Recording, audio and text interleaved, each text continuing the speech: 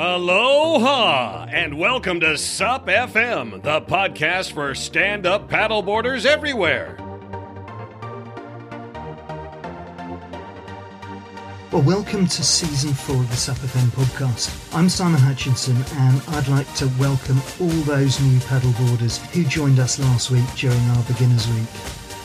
This episode is brought to you in association with Starboard. Starboard has a long history in board design, with Sven Rasmussen entering the windsurfing market with innovative designs back in 1994 and building the brand to become market leader within a decade.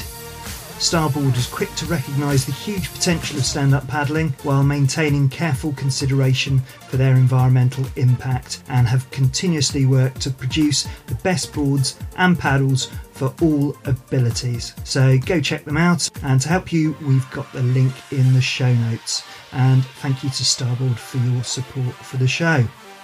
One of the features we're aiming to bake into these Season 4 episodes is to highlight the work of those SUP instructors out there and give them a bit of recognition. So today we've got a message from ASA instructor Adam from Island McGee SUP, who are up there in beautiful Northern Ireland with some great beginners tips. Now, if you're an instructor and you want to mention on the show, then check out the show notes to find out how to drop us a message. Hi, this is Adam from Island McGee SUP in Northern Ireland. For beginners, safety is number one, so always start off with a lesson where you'll not only learn correct technique but also sea safety and how to plan and prepare before heading out. Apart from that, my main bit of advice is to have fun, play about, move about on your board, fall in and get used to falling in, get used to being wet and climbing back up on your board. The more times you fall in and get wet, the better you're going to get. Thanks guys, bye. This episode features Sven Rasmussen, the founder of Starboard, which is a brand which was originally an upstart company seen as really quite insignificant by the larger multinational windsurf brands. But Sven is a passionate guy, and this shines through in this interview where he talks about his love for the ocean and for innovation, and he also tells a great story about his experience as an Olympic competitor and meeting the great Muhammad Ali. One area he's particularly passionate about is the environment, and Starboard have done a great deal of work across a number of environmental areas to minimise their effect on the environment and to influence other corporates and organisations to do the same. So here's the inspirational and enthusiastic founder and leader of Starboard, Sven Rasmussen. Hi Sven, it's a great pleasure to welcome you to the SUP FM podcast. Thank you, Simon. It will be fun to see where we explore and what we learn. So thanks for having me on board. Well, that's great. Now, something that's coming up very soon is the Tokyo Olympics. And before I go back into your long history in water sports, I know that you competed one of the really iconic games back in 1984, which was the Los Angeles Olympics, and you competed as a windsurfer. Could you just tell me a little bit about what that experience was like? Because it seems like it was an absolutely spectacular games. Yeah, you must understand I'm from a little kind of village in southern Norway and learned to windsurf there through my family. And then suddenly to be on the road to Los Angeles, that was a pretty big thing. And being there amongst all these incredible athletes and being a part of the whole celebration was, it was an experience totally outstanding. So, yeah, it kind of is, if anybody has a chance to go to the Olympics, it's definitely well worth all the sweat and tears. So that was totally amazing. It was also the first time for windsurfing in the Olympics. There was a lot of unknown factors and a lot of excitement. So indeed, the Olympic spirit is burning strong within ever since. Brilliant. And you went in there as reigning world champion, weren't you? Didn't you win the Mistral World Champs just before the Olympics started? Yeah. So we had the Olympics there, and I was winning the Mistral Worlds just before, and the guy that won the Olympics, Stefan Vandenberg, I think we had actually a shared, well, I won maybe the event that was, but we had one shared first place in the event. And that was maybe the first and last ever photo finishing in the sport of sailing. So that was also exciting. But yeah, when you're coming to these important championships, it's a big mind game. And I have a lot of respect for all these paddleboarders out there that are competing every day, or at least every week, usually, maybe not in a COVID period, because they are definitely putting all their ambitions on the line every day. So interesting to see as you talk about the Olympics. I'll jump forward and maybe 2032, and maybe we have a paddleboarding in there, and that's going to be something. I haven't got that down on my interview list, but that'd be a really interesting thing to ask you about. What's your feeling about that? Because obviously it's been talked about for quite some time. Obviously surfing is there at Tokyo. What are your feelings about moving the sport into that area? You're obviously very well connected with some of the governing bodies. How do you think that's going to shake up in the future? Yeah, it's pretty much just like everything else we humans are involved with. We need humans to collaborate. And if you're able to find the right people to work together to get the sport towards the Olympics, some collaborations maybe between the different associations, we definitely will see that in 2032, which means that it will be official maybe by 2027, that it goes to 2032. Can there be some showcase, some sort of discovery exhibition in Los Angeles in 28? Quite possible. And we'll see what ICF has up their sleeve. That's the International Kayak Federation. They already have, I think, more than 10 gold medals in the Olympics. So maybe they can look at their opportunities there. So yeah, it does a lot for a sport to become Olympic. It just gets that extra level of support on a national level, which goes down to region. So basically so many clubs can come alive. So I would really hope that we can find some good collabs to see a real momentum towards paddleboarding in the Olympics. And just seeing that people that are now getting into the sport, let's say you're whatever, 13, 14, 15 years old, you are shining there in whatever 10, 12 years, that would be exciting. Absolutely. We've certainly been helping that with the growth of the sport over the last few years. But just to go back to Los Angeles Olympics, anyone who listens to the podcast will know I do try and do my research here. But is that right that you met Muhammad Ali when you were out there? Yeah, Muhammad Ali. That must be a dream. You can imagine this, that we were having a party. Those days, windsurfing was a wild sport, so we had great parties. And next door, they told us Muhammad Ali was hanging out, actually living with his wife and his daughters. And so I thought, that's fantastic. Let's go and check if he's real. So I knocked on his door. Or we knocked on the door, and out came Muhammad Ali. And he said, "Hey, guys, what's up?" And I said, "That's great. Come on in." And then we were hanging out and sharing a few stories, and I said, "Thank you." And yeah, can you imagine this man being such a hospitable person, just letting somebody off the street coming in to share with his family? I guess that is just shining on the character of maybe the most amazing sports person ever. If you study his background and what he really did besides being the best fighter on the planet, astonishing. So big inspiration for anybody that cares about other humans or cares about the sports or what have you. So yeah, that was a great moment indeed. So thank you for bringing that up. No, that's fantastic. Big icon and big inspiration for me as well. So it's great to hear that story. So just to bring you back, your kid growing up is it Arendal in Norway? Norway as a country is not known for its warmth. It's got a great maritime heritage, but not the warm weather of Thailand or Hawaii or whatever.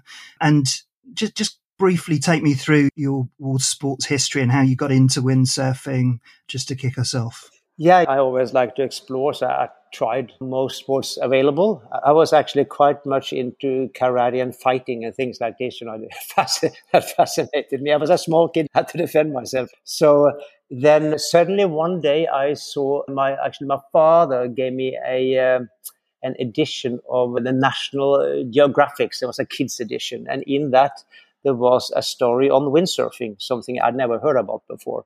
And there were Matt Schweitzer, the father of the famous Zane Schweitzer.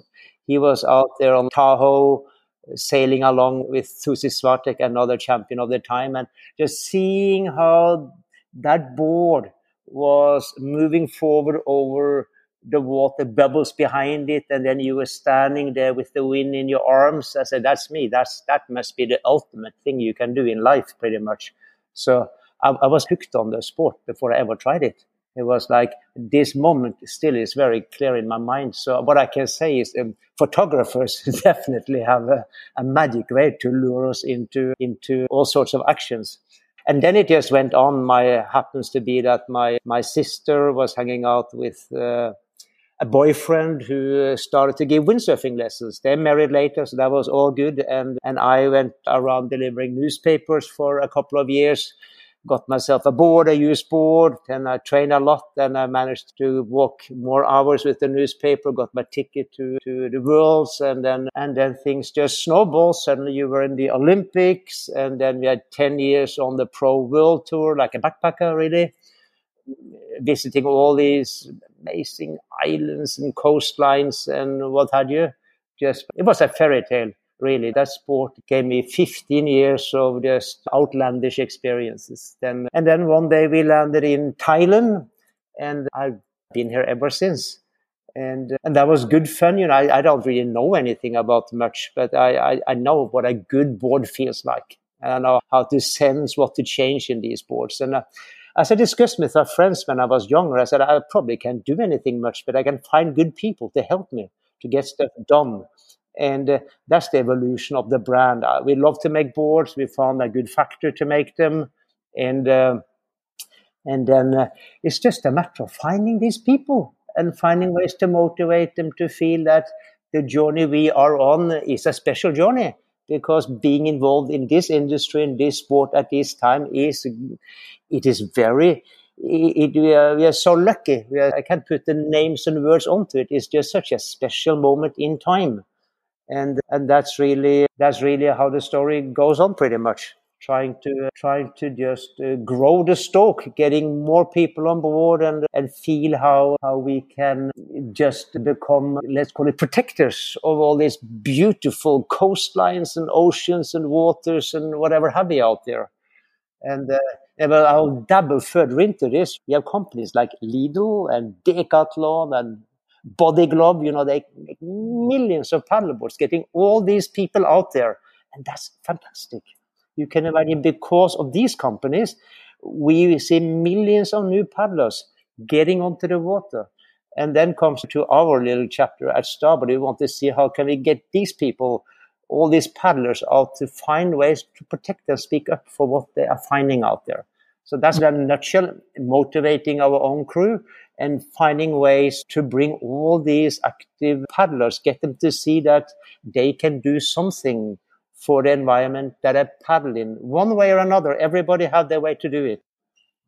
Yeah, no, absolutely. And that whole sense of purpose around the water sports industry, it's something that hooked me in. And before we started recording, I was telling you about my first experience, which wasn't the most promising. It was horizontal rain in a grey day in England, and even that really hooked me into the sport. I think we've all got a real responsibility to look after these new paddlers and help move them into the next level of enjoyment, because, as you say, it delivers so many different benefits. People talk about Blue Mind, and obviously we've got the environmental aspect, which we'll talk about in a second. But before we move on and talk specifically about SUP, there are some lessons to be learned from windsurf. Obviously, it's where you've cut your teeth, but windsurf sort of headed down a bit of a blind alley in the 1980s when the design and so on got so elite that it disconnected with all of the everyday weekend warrior windsurfers out there.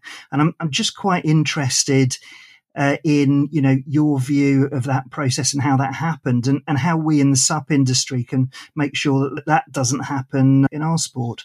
Yeah, so that's a very good point. And what did happen in windsurfing was that we had our eyes set on Hawaii. and other amazing places. And we had superstars like Robbie Nash out there doing amazing things in the waves and everywhere else. Robbie is like just such a hero for all of us windsurfers. However, on the other side, it became, let's say, in Europe, we didn't quite have those conditions. So, but we were lured into purchasing these amazing wave boards and speed boards and things that we just didn't have conditions for in Europe. And for many other places, you probably also didn't have conditions for it in mainland America. So we got a little bit lured into the media. Every magazine would have one better wave shot than another. And so I remember when I was on Pro Tour and I came home and I wanted to sell my old gear. It was a bit sad because of course I sold it and people wanted it, but I thought you can't have a lot of fun with it because you can use it that many times a year. And before you learn to use it, it's going to take some time. So the whole industry went blindfolded into promoting and developing this type of gear. So yes, the sport plunged. You can imagine in the fjord of Oslo, it's the Bay of Oslo, you could say. We had sinkers. These boards had less volume than the weight of the person. If there was a storm for 2 days in the fall, you could use the gear. That was about it. And I was okay, seemingly. They were just sitting on land waiting for that storm forever. So the sport went down, and then we were so lucky. We had some people reaching out to us. Jamie Lever, one of those, who said, you're going to have to make wide boards. And then we started to make wide boards. It worked. And then you basically get planing earlier, and they're wides, they're easy to learn on, all that kind of stuff. Straightforward to understand now. But back in the mid-90s, it was different. And then we had the co-inventor of windsurfing, Jim Drake, who invented windsurfing together with Hoyle Schweitzer, who is then Zane Schweitzer's grandfather. And then Zane Schweitzer's father is Matt Schweitzer, the first person I saw windsurfing. So here we are. So Jim Drake, I met him at a show in San Francisco. And then I thought, I want to see if we can get that Jim Drake to test some of these wide things and see what his thoughts are on designing them further.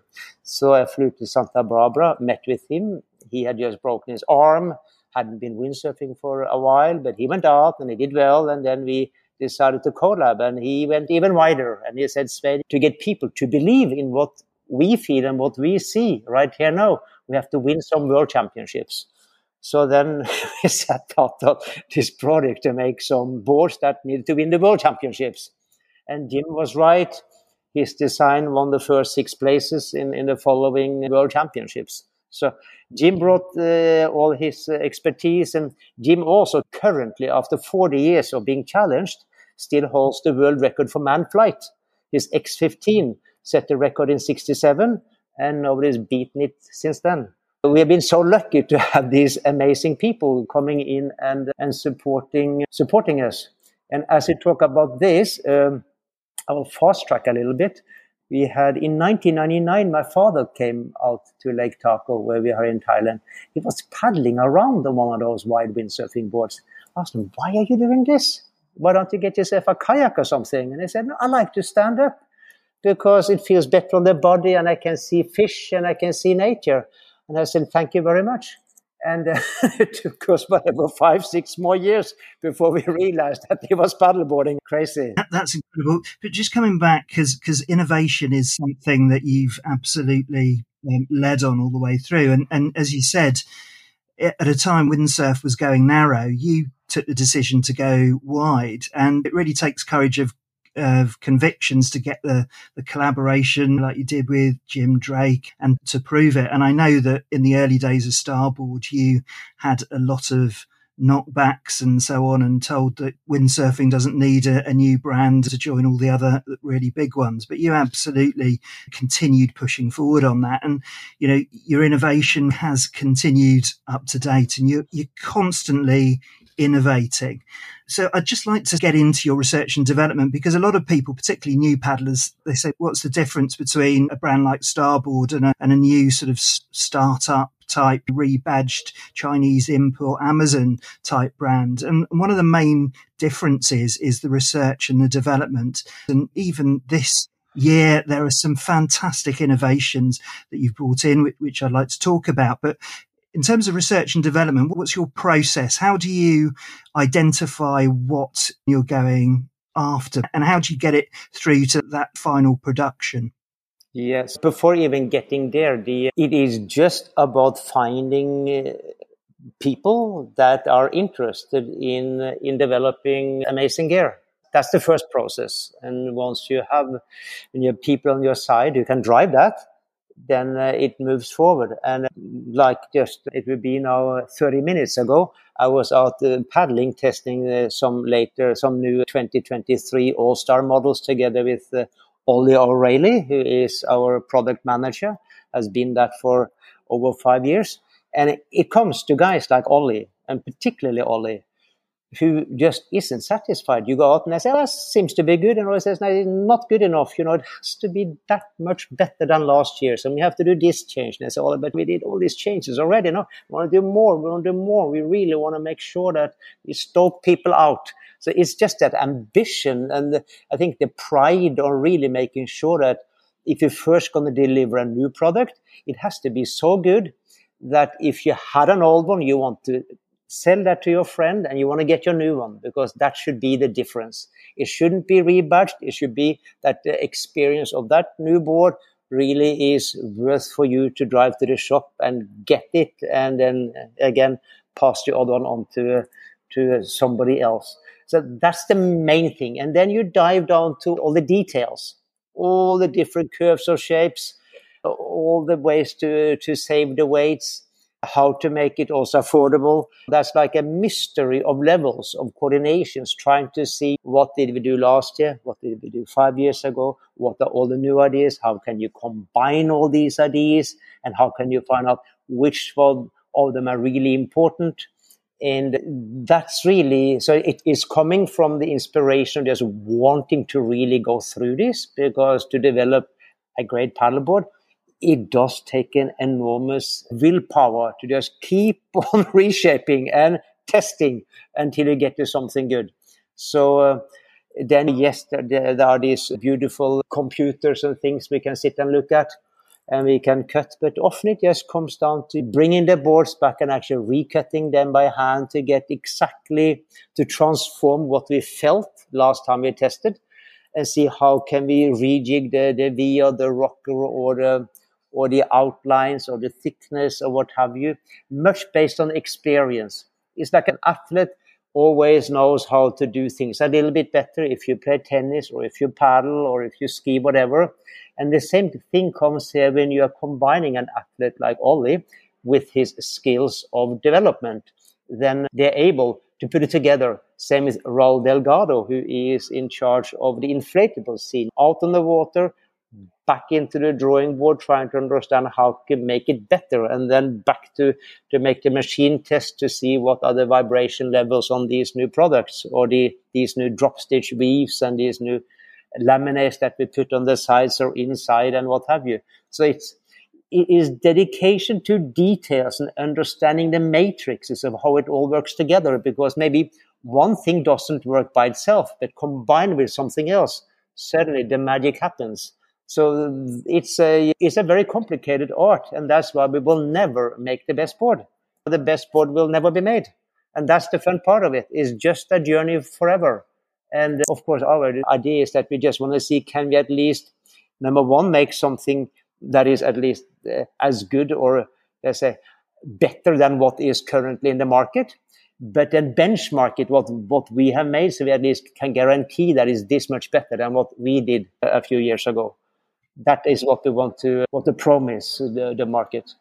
Yeah, and it comes from a really deep knowledge of both the product itself, the paddle boards, how they work, and also what's best for the users out there. Because I think Henry Ford famously said, if I ask people what they want, they'd ask for a faster horse. You can avoid that by having that knowledge of what's best for the paddlers out there. And I think one of the things that I've been most impressed by is your focus on people who are actually using it. And while you provide improvements, you still try and make sure that the use is as easy as possible. And one of the ways that I see that is in your race board and your touring boards, and they're getting narrower. And I think it was last year, the sprint, you delivered a sprint which the width was under 20 inches, and that's not something for everyone. But because of the shapes and so on that you make the board underneath, it actually makes it more accessible for people rather than less. So we can run around in a circle on that, and that's very good. So we can look at the dugout. That's good fun. Brian Simansky from California is the godfather of dugout paddleboards. And somebody sent me a photo of him paddling that one of his boards. And of course, we called him up immediately. I said, please come and work together. This looks really exciting. And ever since, that is the way to make a faster race board, because race boards always want to be as narrow as possible. But for you to keep the balance, you need to sit as far down as you possibly can. You don't want to run around in high heels. You want to get as close to the water as possible. So that's a very simple analysis, that in race sports we need to be very much dug out. And in the beginning that was tough because it wasn't really the fashion. There was even regulations against it. So we had to explain the paddleboarding race community that please dig down, you'll get better performance. That was really a funny moment in time. But looking at one point of development that I was really stoked about, it was a board called the Whopper. So this is going back to it must have been 2007, maybe 8. Can't recall exactly. I was going to go on a surf trip to Bali with my girlfriend at that time, and she's now my wife. And I thought, we're going to have to make a board for her to make it super easy. She hasn't been surfing before. And so we took a board, and it has to be really wide, so it's super stable. And then we have to make extraordinary skinny rails, so she still can put her weight onto it and make it turn. And of course, it has to have all the curves. And that became the Whopper. That was one off, came back straight to the mold. And still our best-selling board, you could argue.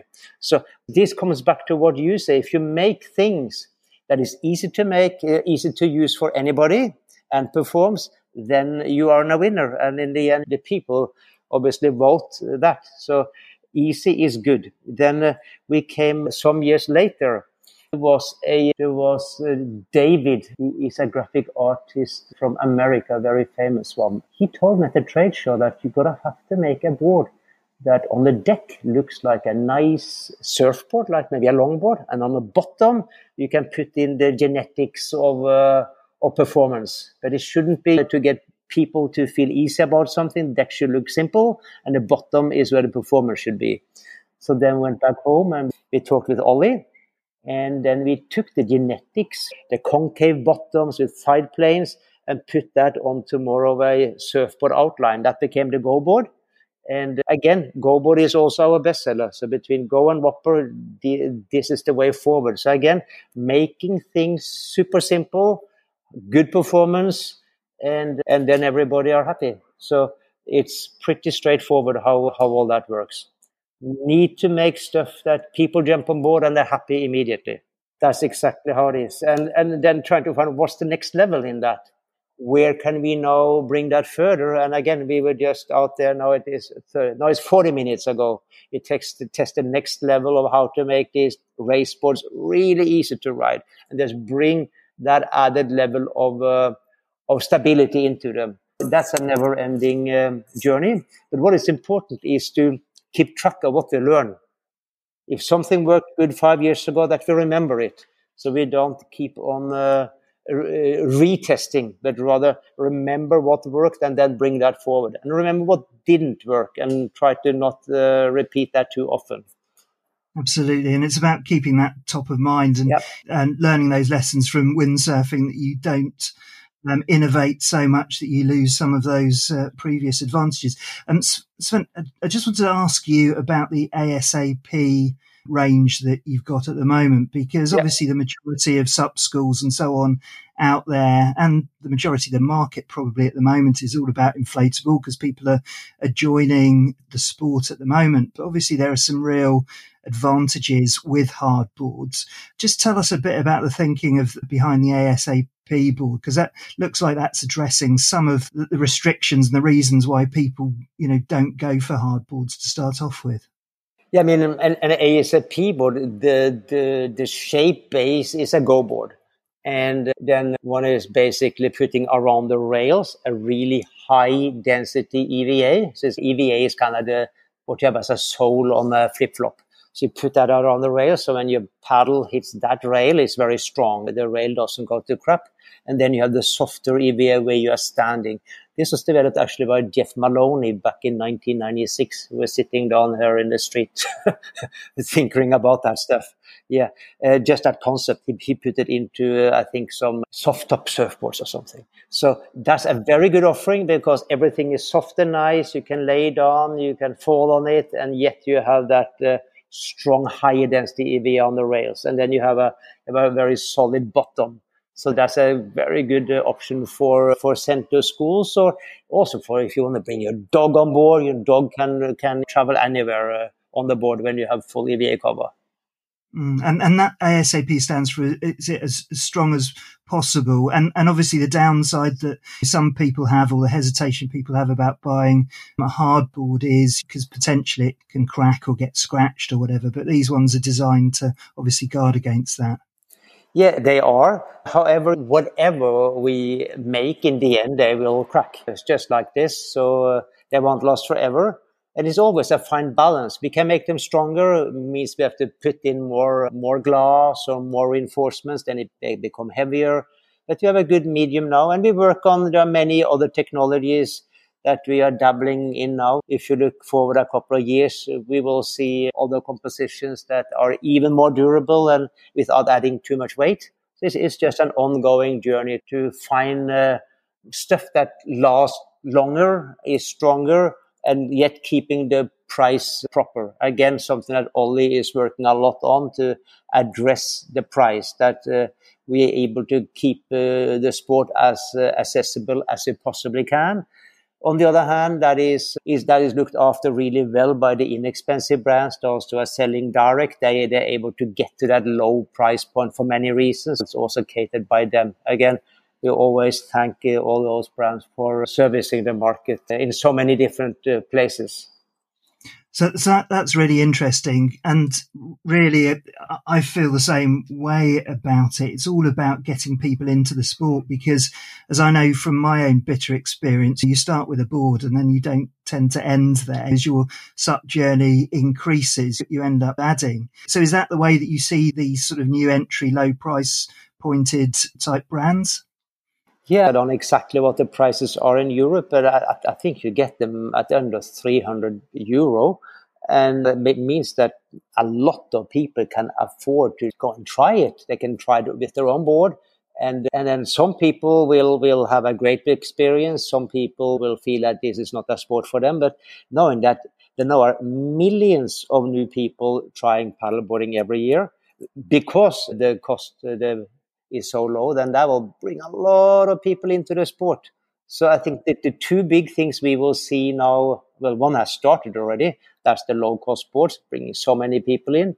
And then on the other hand, ICF, the International Kayak Association, or Canoe Association, to see how they will set up systems globally, all these clubs and centers and training methods, to really create a sport out of paddleboarding, because now we have got millions of people coming in, and many of those may want to start to participate in small local events that will be catered for. So you can create really a broad sport out of paddleboarding. And that's when we at Starboard become excited, when there's a lot of people going to competition, because one part is really like entry level, but it's even more fun when we see competition out there amongst people around the planet.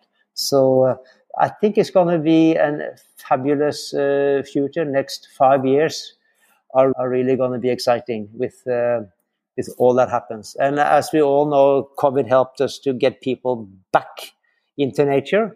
So that's a very positive aspect of an otherwise terrible situation. Absolutely. And stand-up paddleboarding, it's been the perfect storm. How do you keep up with demand? Because, there is massive demand for both yours and other products. I know there are various other factors involved. In the UK, we're struggling really to get hold of some quality brands. How have you managed that huge uptick in demand for your products? If our distribution partner in the UK, Paul Simmons, would be listening, he would know that we have not been able to keep up with demand. I just have to apologize that the demand was too big. The market really took off, and of course we have sometimes daily, sometimes weekly meetings with our major supply partners to see how we can be more efficient, how we can change the capacities around, how we can prioritize. But we have majorly failed in meeting the demand. Sometimes, like some countries, grow 3 times over, and they hadn't necessarily booked that. We just do our best, and it's just fabulous to see what happens. It's another dream to see that suddenly you're in a sport that grows so fast. So it's just positive and positive. What I also wanted to talk to you about is your innovation in terms of the area of the environment. And you have absolutely led on this in the industry. Obviously, in terms of your products, you're using upcycled fishing nets for your fins and various other aspects of your production cycle. But looking at your sort of corporate connections with areas of the environment, it really is not something that a lot of corporates do. A lot of corporates do sort of one thing or maybe a couple of things. You've got so many different strands that you're looking at in terms of both your responsibilities and also influencing other corporates to improve their environmental behaviour. And I know that starts with the Tor Heyerdahl Climate Park, where you're planting mangroves for every paddleboard that's been. Could you just tell us a bit about that park and mangroves, and then maybe just chat us through some of the other things that you're doing in terms of your focus on the environment? First of all, the number one part is the people that help us to develop the environmental projects. And in here we have Tasmin Chilcott and Lizzie Howard in the UK that are full-time working with us on all eco projects, and also Tip here in Thailand. And Ollie already helped us a lot. So we are quite a few crews. So therefore, we have the ability to look into a lot of bits and pieces because it's a full-time profession to move forward. And it's when I grew up, I heard on the TV that there was something called climate change. That must have been like in the maybe the mid-80s. I was really scared when I heard about that. But then I went windsurfing for many years and I didn't think about it. Then our group advisor told me I should open my eyes a little bit and I should join him for a conference in Yangon in Myanmar. And I went to that conference and I met a man, and he was the same man that had talked about climate change back in the mid-80s. And his main thing was that, okay, guys, it seems like we can look at natural sequestration as a way where us normal people can do something about climate change at least. And then it's the biosphere trying to get green back. I cry every time I see a tree being cut. It's really a disgusting thing to see happen. And what we love is to see trees being planted. And when you plant these mangrove trees that are sitting on the shoreline, they are not only beautiful, that is deep roots that takes care of the coastline so it doesn't erode too quickly. It helps the fish get clean water so the fish are... the stock is growing fast, protects the coastline from tsunamis and things. And then it has these mud settlements. It draws down a lot of carbon, more than any other tree by a lot, and keeps it in that mud, in that sediment. So the local university found that in this park, 997 kilo carbon per 20 years. So that's like an amazing amount. So we thought, okay, so now we know that to the left. And then we went to a conference in Costa Brava, our international sail conference. And I thought, okay, we have to try to see what can Starboard do in terms of environmental engagement. Because if you look at a company like Patagonia, they've been they've been doing things forever, and we had done nothing. So we thought, gotta have to do something, but we don't know what to do. So I said, okay, in 3 years, we will be carbon net positive. That was the announcement at the meet, and I had no idea how to do it. I just said, we have to do it. And then I studied, and then I went back and I met with the people in the park. And at that time, we were explained about the carbon sequestration through mangrove reforestation. And then we thought that here is a way that we can meet our net emission aim. And then we figured out that if we just plant enough of these trees, we can go much further. So we just kept on planting. And now we are I think, first of all was to get past positive. So we just calculated the footprint back to 1993. And so we wiped that out. And then looking forward, I think from 17 or 16, we then wanted to be 10 times positive every year. So other companies looking into it, like Apple got their own park down in Colombia. And now Salesforce is maybe the number one sales program on the planet. They are actually in our park, together with a few other tech companies that have figured out this is a smart way to move forward. So that has been great. And then sharing about it. The whole idea is how to get people to understand the amazing opportunity of reforestation and protecting what's left. It seems like we are left in this vacuum of ignorance where people just don't do anything about what they see being wrong. We see the Amazon being cut down every day, and most other places things are being cut down, but we don't go to the street and protest about it. We just say, oh, that was sad. And we hardly even talk about it. Maybe we see it on CNN, but it's not necessarily stuff we talk about on Facebook. I'm not on Facebook, so I don't know what people talk about there. But basically, I don't think we spend much time on such very important issues. So we feel that it is very exciting to share these simple solutions with our customers and see how they are a part of our movement.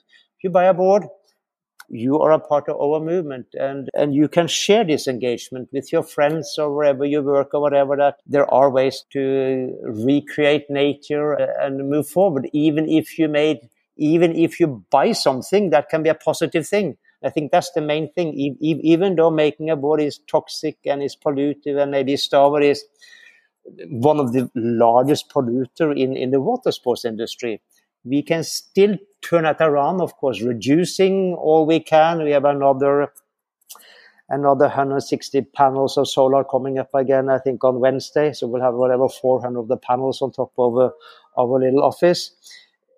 Even though one is doing stuff like this, one can do so much more. One can go to the level and easily just wipe out the complete footprints.